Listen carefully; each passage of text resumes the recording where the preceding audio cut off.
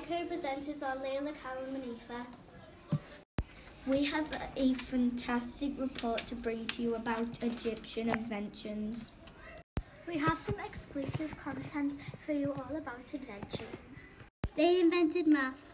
The Egyptians needed a good understanding of mathematics and geometry to build the pyramids and other large buildings. They invented medicine.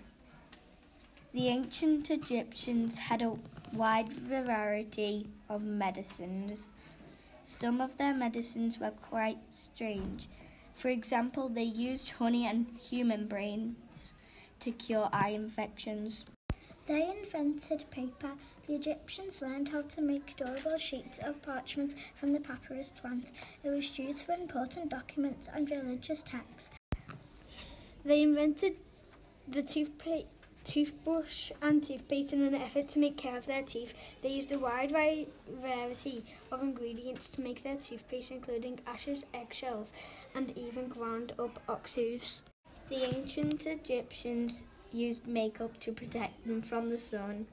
An interesting fact is when your cat dies in ancient Egypt, you have to shave off your eyebrows.